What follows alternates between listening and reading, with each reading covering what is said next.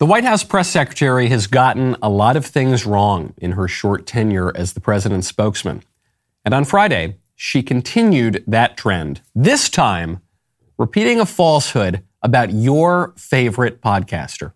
I just want to take a step back a moment and really call out the shameful, hateful, and dangerous attacks that we have been seeing on the LGBTQI community, as we've seen this week, as I said, and also last week. Look, it started with a speaker at a conservative conference calling for the eradication of transgender people, language that not a single national Republican leader has condemned. Now, as the liberal press was forced to admit last week, that is not what I said.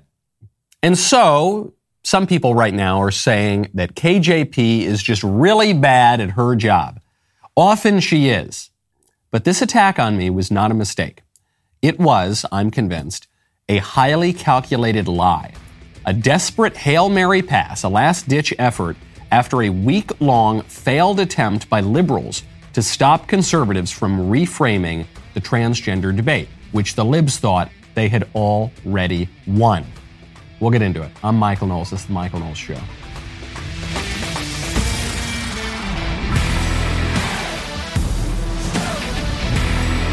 Welcome back to the show. My favorite comment on Friday is from conservative thinking moms. Some of my favorite kinds of moms are those conservative thinking ones, who says, this is Trans History Month. Women's History Month has been canceled. That's true. Sorry, guys. Women's History Month has transitioned. Now, the Women's History Month is to honor men who pretend to be women. A lot of craziness and instability. When times get crazy and unstable, you got to check out Birch Gold. Right now, text Knowles to 989898. In today's economy, it is more important than ever to safeguard your financial future with a diverse range of investments. The stock market is unpredictable. Traditional investments, bonds, real estate, they can be affected by interest rates and other economic factors. That is why buying gold with Birch Gold is such a smart choice. Gold is a tangible asset with a reliable store of value because it is not tied to any one economy or currency.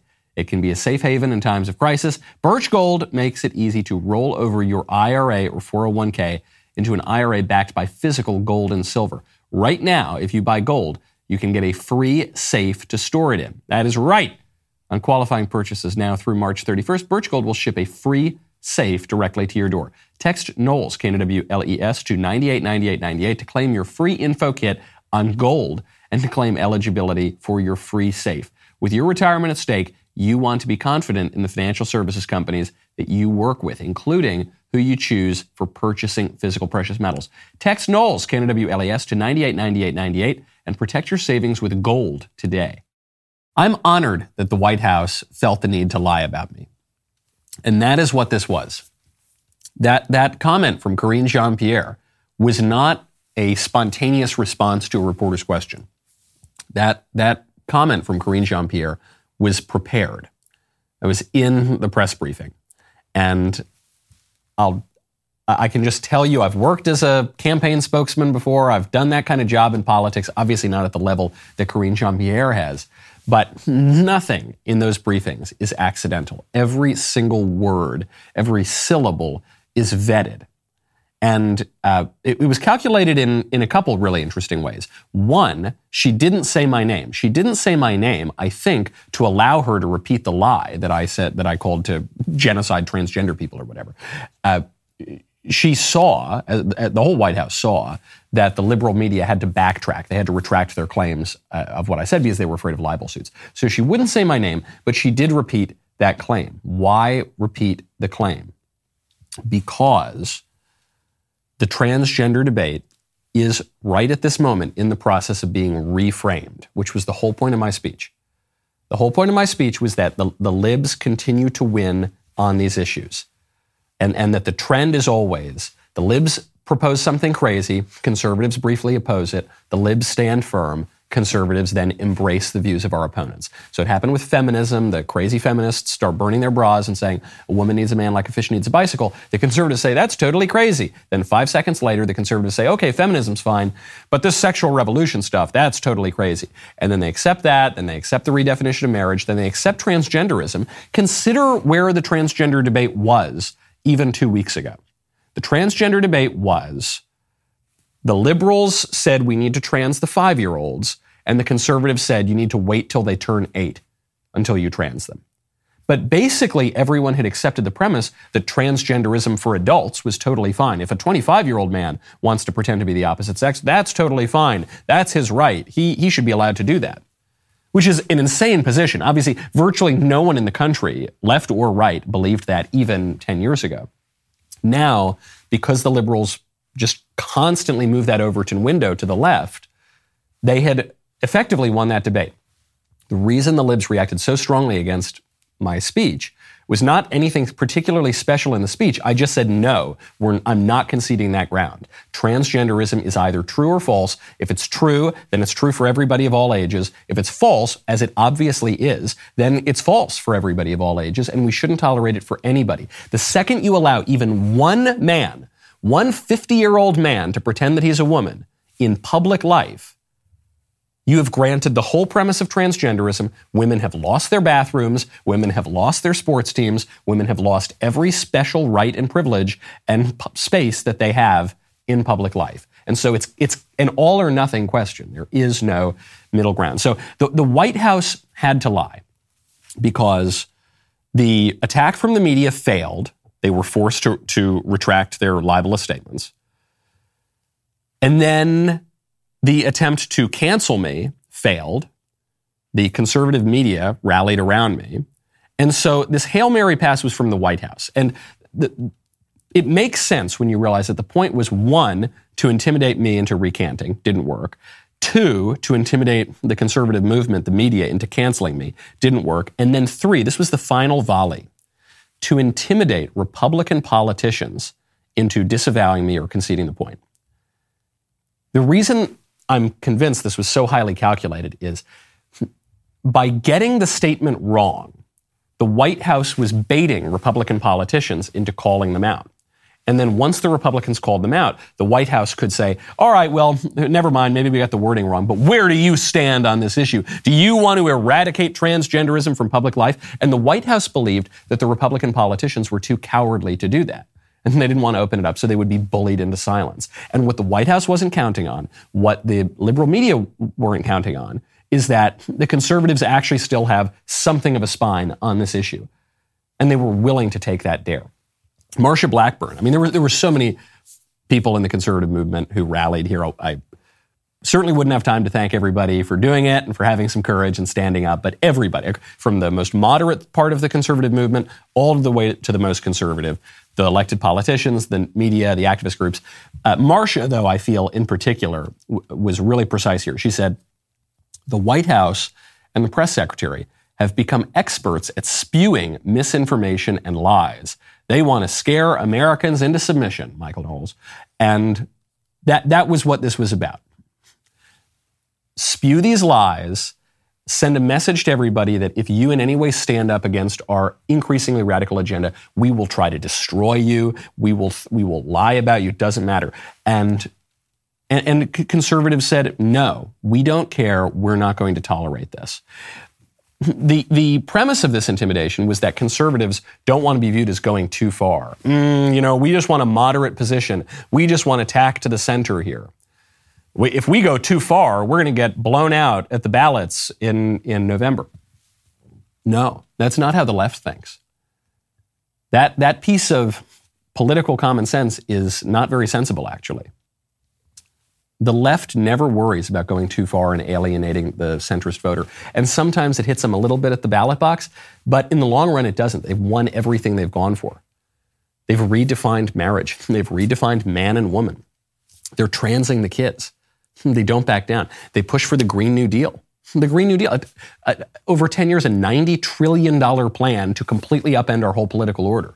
They're still pushing on that. It's becoming more and more mainstream every day. They pushed on to abolish the police. It hurt them a little bit in the midterms. They still push, and they have weakened the police departments, and they have weakened law enforcement, and they have opened our border, and they've succeeded. The mistake that a lot of conservatives have made in the past, they're not making it right now, fortunately, is they think that political movements are won by being the most centrist type of candidate you can possibly be and following the consensus view. That's not how political movements are won. Political movements are won by highly motivated groups of political minorities who have a very clear vision, who don't just follow the consensus view, but who craft the consensus view. That's how political movements are won. That's how the libs have won for the last 50, 70 years.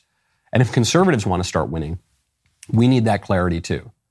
People want a choice, not an echo, to quote Phyllis Schlafly, one of the most effective political activists of the 20th century. People want leadership and a clear vision. They'll follow that. Without a clear vision, if we're just going to be the Democrats light, people are going to vote for the Democrats. Democrats are much better at being Democrats than we are. The irony of all of this, by the way, is that as the libs are pretending that I called for mass murder, a very prominent liberal went on national television and literally called for murder. We have experienced many decades now of having agency over our body, of being able to determine when and how many children to have. We know what that feels like. We know what that's done for our lives. We're not going back. I don't care what the laws are. We're not going back. I think the women will rise up. That's the activist. That's Jane speaking, and she probably will get a Nobel Prize. But it's the truth. Very soon. It is the truth. We're not going to do it. Besides marching and protesting, what else do you suggest? Well, it doesn't happen overnight. It's not a miraculous. What did you say? Murder. She's kidding. Wait a second. She's just kidding. Don't say that. That's you don't know. They'll pick up on that and just run with it. That's the worst. She's just kidding. Well, let me talk to you about. Let's move on and talk about Jane's activism, which is legendary. Oh, she's just kidding. She's just kidding. You look at Jane Fonda. Jane Fonda is not kidding at all. There's not even the hint of a theatrical kind of smile or wink here. She is dead serious, which tells you a lot about the left. Tells you two things in particular. One, when they whine and cry and clutch their pearls and completely rewrite your words to make it sound as though you're advocating violence when you've never done any such thing, it's completely disingenuous. And it's completely disingenuous because of the second point, which is that the libs would happily advocate political violence against their enemies. The libs have made this point all week with my transgenderism comments. They said, you can't distinguish between an idea and the people who express that idea. There's no distinction to be made. If you criticize a bad idea, then you are calling for the death of the people who hold that idea, which is absurd. Anybody with even a slightly developed rational faculty is able to distinguish between bad ideas and people who believe bad ideas. But the libs don't fall into that group. The libs truly make no distinction between those things. And so when the libs are calling for the eradication of an idea, they actually are, certainly in the case of Jane Fonda here, calling for the eradication of people. It's sometimes said that every accusation from the libs is a confession. And Jane Fonda just confessed something. Confessed that this whole past week of the libs rewriting my words is because they themselves make no such distinction between ideas and people. It means that our society is getting pretty crazy. When things get crazy, you're going to want to make sure that your family is protected. You got to check out Jace Medical. Right now, go to jacemedical.com, use promo code Knowles. If the past couple years has taught you anything, it should be that in a crisis, say a global pandemic or a natural disaster, even the basics can be hard to come by. With everything currently going on in the U.S., in the worst case scenario, do you want to be unprepared? Our partners over at Jace Medical are here to help. Jace Medical helps you get a long-term supply of prescription medication. Their mission is to empower you to be better medically prepared. A great way to start preparing is with the Jace Case. It's a pack of 5 different courses of antibiotics that you can use to treat a whole host of bacterial illnesses, including UTIs, respiratory infections, sinusitis, skin infections, and more. All you've got to do is fill out a simple online form and in some cases jump on a quick call with one of their board-certified physicians. From there, you can ask your physician treatment-related questions on an ongoing basis. I'll make it really simple for you. If China invades Taiwan, as is looking increasingly likely, boom, there goes your supply chain. Make sure you're prepared. Being prepared brings peace of mind that the Knowleses, that your family are always going to be taken care of. Go to jacemedical.com, enter code Knowles at checkout for a discount on your order. That is Jace with a J, medical.com, promo code Knowles. So, what do the libs do now? Now that the libs have flopped on their desperate attempt not to allow the transgender debate to be reframed, we went from do we trans the 5-year-olds or do we wait till they turn 8 to now the debate is, do we accept transgenderism at all or do we not? Do we eradicate transgenderism entirely from public life or do we tolerate transgenderism throughout all of public life? That's where the debate is. It's not a good place for the libs to have the debate. So what do now? They retreat to their tried and true strategy of banning a word, of redefining a word.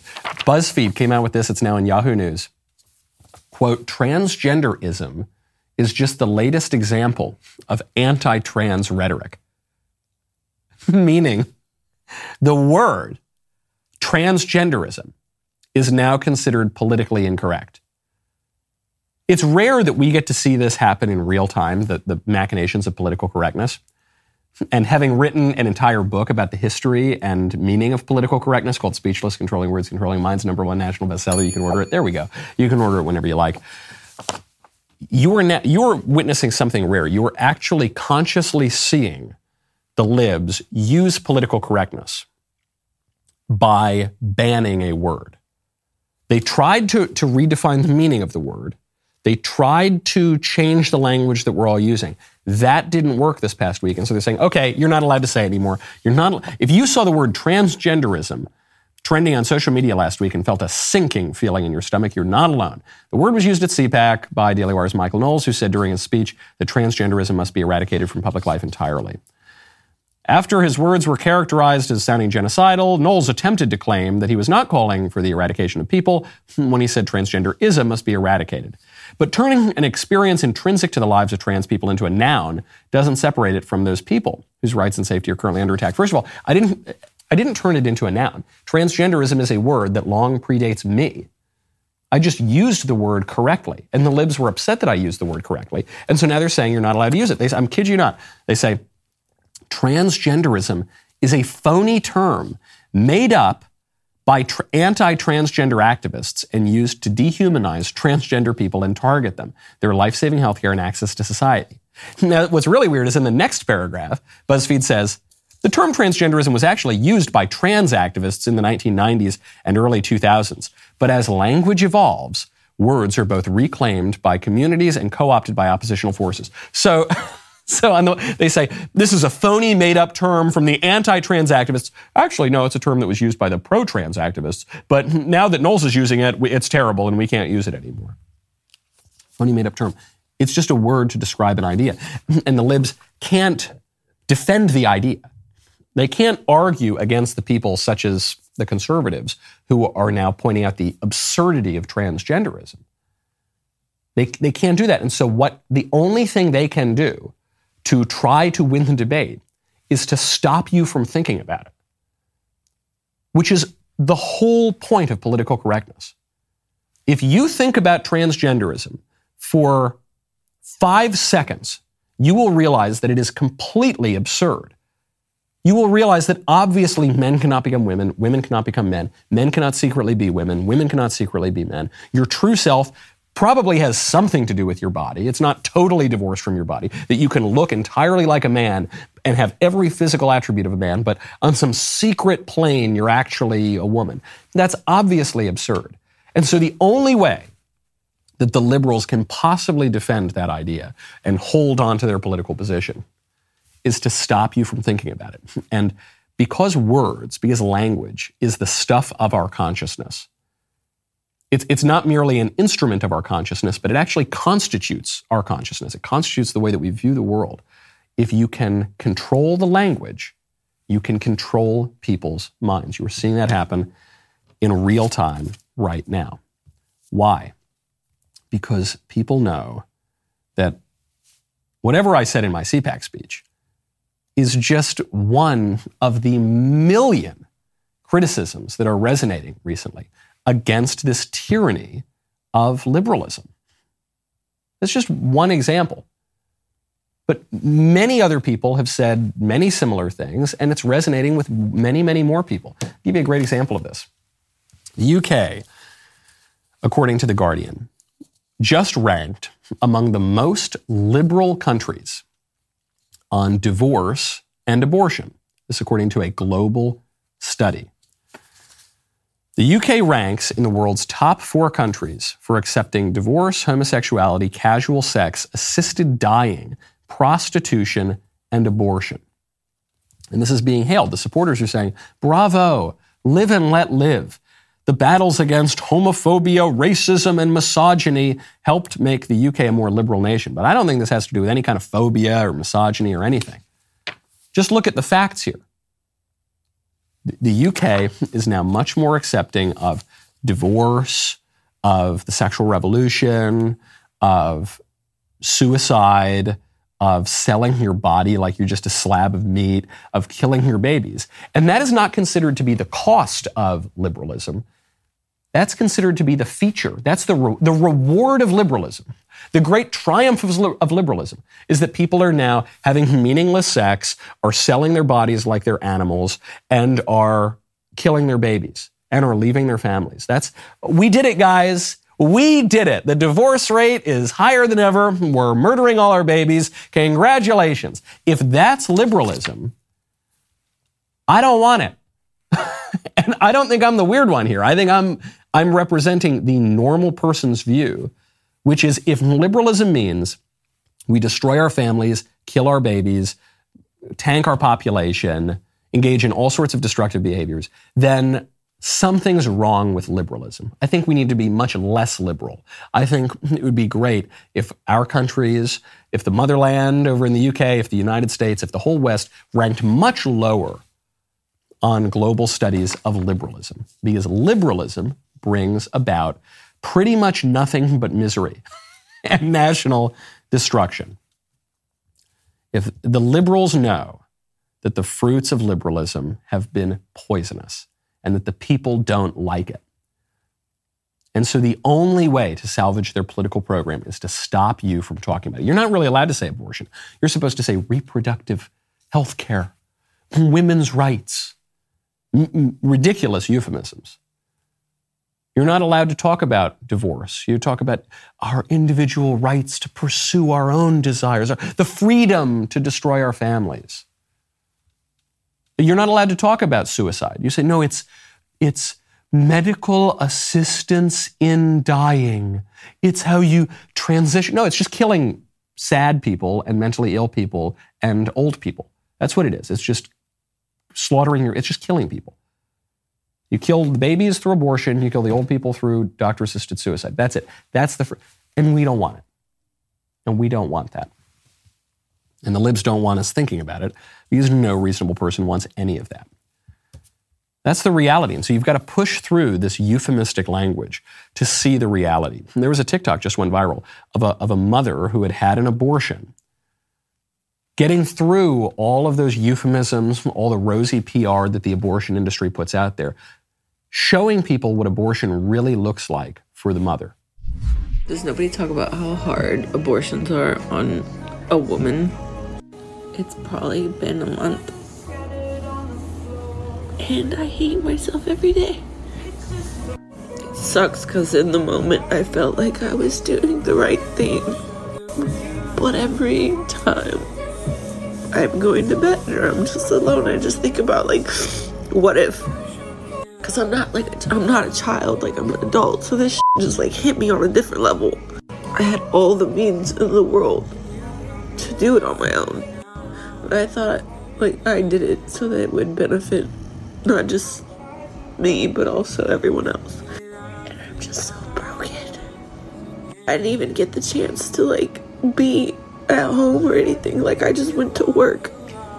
And I just want this to be over with already. I'm emotionally drained. I can't do this anymore. Your heart breaks for that woman because even though she did a very evil thing, she doesn't seem to have quite understood it. She had bought into so much of the PR of abortion, which is everywhere. The PR which says, oh, this is no big deal. It's like getting your appendix removed. Oh, it's not. No, you're in and out. It's just a clump of cells. It's not a baby. It's meaningless. Just go back to work the next day. Let's go, worker bee. We can't be having you taking any time off to have a child or raise that child. No, you got to make more widgets at the factory. That's your freedom. That's the fruit of feminism. That's right. You get the privilege of killing your children, being pressured to do that by the culture, and then getting right back to work so you can earn a paycheck. Aren't you so happy with your freedom? And she's now experienced this, and she says, oh my God, what have I done? I've done something evil, and I'm not even allowed to, I've killed my child, and I'm not even allowed to mourn it. I'm not even allowed to admit that I killed my child, and I'm not allowed to mourn it, because if I am granted even a few days of mourning, then I would have to admit the reality of what abortion is. And even if I personally am willing to do that, the society will not allow me to do that. This poor mother, your heart breaks for this mother who's telling you the reality of abortion. She says, I thought it was fine when I did it, but then I went to bed and I can't get it out of my head. Right. The thing that's nagging at you is your conscience, which your conscience can be dulled through the indulgence of vice, but it's still there. You still have a natural ability to discern between right and wrong. It's still there. And so you still know what's happening. And the way abortion is sold is, okay, here you go. This is the solution to your problem. You got a problem? Here's the solution. Almost as if you're not going to have a life afterward. So you go, you do it. I'm not denying that if you have an unplanned pregnancy, that raises all sorts of anxiety. That's what the abortion industry preys on, is women's stress and anxiety and fear for the future. In fact, that maybe the man won't stick around. But she says, but I could have taken care of the baby. And I went and I had a permanent solution to a temporary problem. And now I just think, oh, it's over. And in place of relief, I just feel this sadness, because now I'm never because I killed my kid. And nobody would even tell me what I was doing. And now that I did it, nobody prepared me for the sadness of the reality of what I was doing. That's what abortion really looks like. Beneath all the rosy euphemisms, women's health care, choice, freedom. That's the reality. Speaking of women and conscience, Grace Van Dien, who is one of the actresses in Stranger Things, just came out and explained why she's quitting Hollywood, or at least taking a break from Hollywood. And it's one of the most dignified videos I've seen out of Hollywood in years. Turning down acting projects and deciding to stream more. But the fact of the matter is, the last few projects I've worked on, I didn't have the best experiences. One of the last movies I did, one of the producers asked me to, he hired a girl that he was sleeping with, and then he had her ask me to have a threesome with them. So, that's my boss. And so I don't really want to be pressured to have threesomes with my boss, and so I'm having a new job now, which is similar to my old job, but it's a little bit different. Good on her. Good on her. This is a reminder that integrity has a cost to it. There are going to be all sorts of temptations in life to give up your integrity, to trade your integrity for a little bit more fame or a little bit more money or whatever, a little more convenience, a little more ease. And she says no. And so she's giving up acting projects because she doesn't want to take a ride on the casting couch. Some people are saying, well, she shouldn't have to pay the cost of that integrity. This dirtbag producer, he should be held accountable. Yeah, he should. Totally. He should. Would that it were so simple. But that's not the way Hollywood works. Don't look at us conservatives. It's not the conservatives who run Hollywood, okay? That's not the way Hollywood works. That's not the way Hollywood has ever worked. There's risk of corruption in all industries, but especially show business, because the promise of fame is so tempting and so precious to so many people, and because the commodity that you are selling in show business is yourself, is your body. So it's no surprise that that commodity is traded in the back rooms, even as it's traded on camera as well. And she knew that. And so Grace Van Dien could try to restart the Me Too movement. The Me Too movement was always bogus. It was always just a PR stunt. Not the women who were complaining about the abuse, but all of the Hollywood dirtbag men who said, oh, he for she, I'm with her, time's up, Me Too. They're all the ones perpetrating it. And they had no intention of changing their behavior. It was all totally fake. And so instead of Grace Van Dien saying, I'm going to wait for reality to be different than it has always been in this dirty town, I'm not going to do it. If that's the cost of being a big star in Hollywood, I'm not going to do it. I'll go do something else. Good on her. This is the consequence of a theme that we've been talking about for the past week, which is feminism and the sexual revolution. Feminism says women and men should be treated exactly the same. They're indiscernible. Woman needs a man like fish needs a bicycle. Well, consequence of that is men are not going to treat women with a special care. They're going to treat women the way they'd treat men, with the same kind of roughness that they would treat men. And that's no good, because men and women really are different. The sexual revolution, as a consequence of feminism, says, oh, sex, it can be totally casual, doesn't mean anything. And so sex is going to be traded as a casual thing in Hollywood. It's a direct consequence of this. And rather than try to change the whole world, Grace Van Dien says, I'm out. See ya. Good on her. Very, very impressive. I think it's irrefutable, though. All this sexual revolution stuff stemming from feminism has not succeeded at what it promised to do, which is make everybody happier.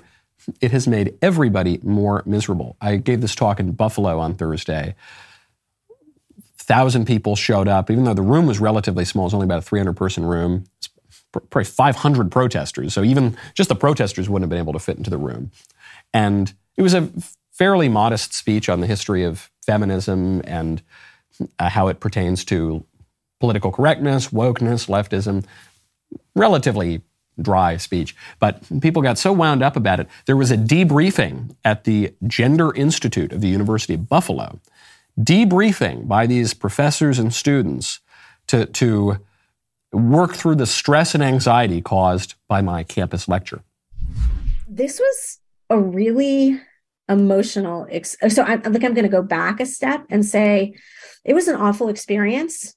And that probably the worst part of it was the absolute glee that some of the audience took. Honestly, I have not seen such glee except maybe in, Nazi propaganda, it was really something. The long lines were engineered to create fear. So there wasn't that's not free and public discourse. That's a performance. Okay. So much there. First of all, the long lines were engineered to create fear. The long lines were a result of lots of people showing up to the event. They weren't engineered. There was a door to the event and people were allowed in until the room was filled. And when you are waiting to get into a show or a lecture or any public space, you wait in a line. It was the fear, the long lines of the fear. But if you did make it into the room, the worst part was the glee. People actually liked what this awful man said. And the only time I've seen glee like this was in Nazi propaganda. If your only reference point for glee is Nazi propaganda, something has gone seriously wrong in your life. If you can't, when you think of glee, you don't think of my child's birthday party, the look on my loved one's face as we watched the sunset. If you know, the only gleeful experience that you can think of is a Nazi propaganda movie, your life does not have enough glee, okay? You need to go outside and touch grass and, I don't know, go watch a movie or something. Go take a walk on the beach. Anything. Get something in your life that is not totally misery-inducing. But unfortunately, these people live their lives in accordance with ideas that are not conducive to their flourishing. I mean, that was the whole point of the talk. I said that these ideas, such as feminism, promise to make you happy, and then every measure we have of it shows that they have not made you happy, they've made you more and more miserable. So if you suffer at any point in your life, well, that's just life. Life has suffering to it, okay? And you're going to have bad days, and the rain falls on the just and the unjust alike, and that's just part of it. But if you are constantly miserable if you never ever feel glee and someone else exhibiting happiness causes you pain, that's on you. Something is wrong in your mind. And you need to change your mind a little bit, or else you're going to continue living a very miserable life. You've seen this throughout higher education, not just at the University of Buffalo. Stanford Law School just exhibited one of the most shameful displays I have ever seen or heard of in a university. A judge showed up to give a talk at Stanford Law School. Stanford Law School is ranked the number 2 law school in America. Judge is Fifth Circuit Judge Kyle Duncan. He showed up to a Federalist Society event. And then students showed up to protest him, screaming obscene, disgusting, sexual, vulgar things at him, calling him a liar, calling him a scumbag. At a certain point, Judge Duncan had had enough of this. He said, can someone, I don't know what these people are doing, but can someone please get an administrator in here to bring order back to a classroom at Stanford Law School? So the administrator shows up. The administrator takes the side of the shrieking, howling, vulgar, obscene, crazy students. The administrator shows up. Do we have a video clip of this? I'm going to speak here, and I'm being heckled nonstop. And I'm just asking for an administrator to sign. That's an administrator. Racism is shown. I would like to. Wait, respect black women. If you want a marketplace of ideas, you have gotten what you wanted, take it. Like, do you want an echo chamber? What's the issue? Can I help? I guess I have prepared remarks, but they're not letting me. I want you to be able to Go ahead. Yes, please. And I had to write something down because I'm so uncomfortable up here. And I don't say that for sympathy. I just say I'm deeply, deeply uncomfortable. I'm uncomfortable because this event is tearing at the fabric of this community that I care about and I'm here to support. And I don't know, and I have to ask myself, and I'm not a cynic to ask this, is the juice worth the squeeze? And it's uncomfortable to say this to you as a person. It's uncomfortable to say that for many people here, your work has caused harm. Is the juice worth the squeeze? That's the administrator. She says, look, your lecture is tearing us all apart at this community, and I guess you have a right to give it. And so this is very, very terrible, and the judge shows up and gives a talk, and the administrator is called in to put down these howling banshees and say, pipe down so you can listen to your better. Pipe down so you can listen to an actual federal judge from whom you can learn quite a lot if any of you ever want to be lawyers or judges someday. And she says, is the juice worth the squeeze? R.I.P. higher education. The scary part is not that this is the number 2 law school in the country. By the way, the number 1 law school, Yale Law School, had a very similar incident last year with Christian Wagner from the Alliance Defending Freedom. Christian Wagner, a very respected judge, Supreme Court litigator, shows up, gives a talk on religious liberty, and the students also start screaming and howling like a bunch of animals. And the Stanford administration, the Yale administration, they both paid lip service afterwards. Okay, this wasn't totally great. Unless that administrator at Stanford is fired, unless those students are expelled, then it's all just BS. Talk is cheap, okay? And the fear is not even just that higher education is dead, that the most prestigious law schools in the countries are dead. The fear is that these people are going to be lawyers someday. These people might be judges someday. The fear is not just that higher education is gone. It's that our whole system of law and order and civil government is gone. What if I told you that there's one book that has done more for literacy than any other book? It has shaped literature, art, culture, government, and countless lives. I am, of course, referring to the Bible. You know who else the Bible's had an influence on? Jordan B. Peterson. In addition to his Exodus series, Jordan has a documentary called Logos and Literacy where he traces the Bible through history to show you the impact that it has had on the Western world. Here's the trailer. I was very much struck by how the translation of the biblical writings jump-started the development of literacy across the entire world. Illiteracy was the norm. The pastor's home was the first school, and every morning it would begin with singing. The Christian faith is a singing religion. Probably 80% of scripture memorization today exists only because of what is sung.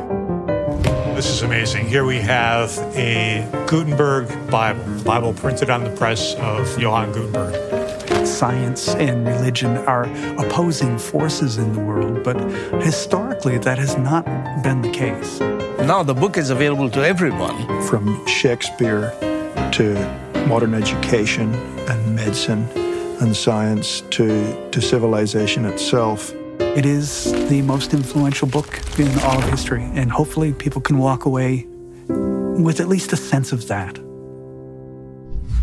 This is the part where I would normally tell you that Logos and Literacy is only available for Daily Wire Plus members, but we are making it available for free for everybody at dailywireplus.com. Only for a limited time, though. So watch Logos and Literacy today at dailywireplus.com. Speaking of hysterical leftists, we're a few months early here, but I'm prepared to bring this out now. Got to give a hat tip to Jack Posobiec for calling my attention to this. June 21st, 2018. Greta Thunberg, Saint Greta of the Blessed Sailboat, tweets out, a top climate scientist is warning that climate change will wipe out all of humanity unless we stop using fossil fuels over the next 5 years. Greta has apparently deleted this tweet. I'm just going to look at my calculations here. It's 2018, now it's 2023. Carry the 7. Oh, it's been 5 years. Almost, it's been 4 years and 9 months? We are approaching the end of the world, aren't we? And yet, the behavior of people might seem to predict the end of the world, but the natural facts of the earth seem just fine. Another doomsday prophecy has not come true, as all the rest of the doomsday prophecies have not come true. This is what the libs always do. They tell you that in 12 years, 10 years, 5 years, the world is going to end unless you do exactly what they demand that you do, unless you give them all the money and all the power, and then maybe we'll avert the end of the world. And then those prophecies never come true. But they're so far into the future that the libs assume that you'll never call them out when they don't come true. This has been the case since all of human history, but it goes back to the population bomb. Paul Ehrlich in the population bomb said in 1970 that within 10 years there would be mass famines, the world population would plummet, it was inevitable. We could start now sterilizing people and killing babies through abortion, and we might need to even coerce it, but it's still not going to help all that much. These predictions led directly to policies in places like India, which sterilized lots of poor people in exchange for the use of utilities. Places like China, which had the one-child policy, killed untold numbers of babies because of these sorts of predictions, and then didn't come true. Didn't matter. Actually, 50 years on, the world population doubled, malnutrition was in an all-time low. Oops, got it wrong. It's always wrong.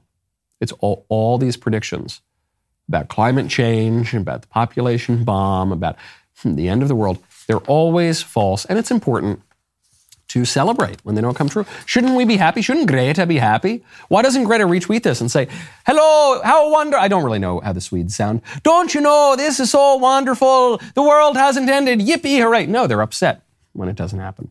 They hide it. They have to delete it. They say, my calculations were a little wrong, but 3 more years if you don't give me what I want. 3 more years, that's when the world is going to end.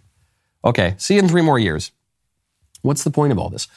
The energy secretary for Joe Biden explained what the point of all of this is. I think China has been very sensitive and has actually invested a lot in their solutions to achieve their goals. So we're hopeful that, we can all learn from what China is doing, but the amount of money that they're investing in clean energy is actually, encouraging. There it is. There's the point. The point is to make our system of government look more like China's. It's not just Jennifer Granholm and the Biden administration who's saying this. The World Economic Forum has been saying this. The liberal elites all over the world have been saying this. They look at China's model and they say, oh, that's a pretty good way for the elite to take a lot of power over the people. What's the model? The model is mass surveillance. The model is a social credit system. And the model is the total control of people's habits of living, all the way down to what kind of stoves they use to heat their pots of gruel, all the way down to what kind of transportation they're allowed to take, whether or not they're able to leave their homes, all the way down. And how do they justify it? They justify it in the name of this eschatology of climate change, this woke pseudo-religion that has all of the elements of a religion, all of the kind of quasi-sacraments, all of the kinds of rituals, all the kinds of liturgical garments, and of course, the end times prophecies. That climate change exists to animate this move away from our traditional way of life toward this new way of life. And it's not just that this new way of life is communist. It's not just that China is a purely communist country. It's not. China uses market mechanisms. China, I don't think Xi Jinping is the most ideologically orthodox Marxist that's ever lived. And frankly, I don't think that their system is all that different from the system in the West. We have the same kind of mass surveillance that China does. In fact, we have a much more sophisticated system of mass surveillance that we use against our own people. We have a social credit system, whether the United States wants to admit it or not. If you contradict the ruling regime, you can have your Uber shut down, you can be put on a no-fly list, you can be debanked. This has happened to political dissidents in the United States. And because our society is increasingly moving away from cash, you can be frozen out of the system, out of the financial system. You won't be able to protest either because you'll be deplatformed from social media, which is the public square. Doesn't look all that different. So when the ruling class liberals tell you, we want to look like China, believe them. They're telling you their plans. And you're even seeing this impulse in the way they use language. The idea that in the total state, in a totalitarian regime, everything down to your private thoughts is controlled by the ruling power. The words that you are allowed to use, history, what actually happened, what people actually said. No, you didn't hear that. No, you didn't see that. No. History is always changing. Reality is always changing. The party, whatever the party says, is always right. It's Music Monday, baby. The rest of the show continues now. You don't want to miss it. Become a member right now if you're not already a member. dailywire.com/Knowles. Use code Knowles at checkout for 2 months free on all annual plans.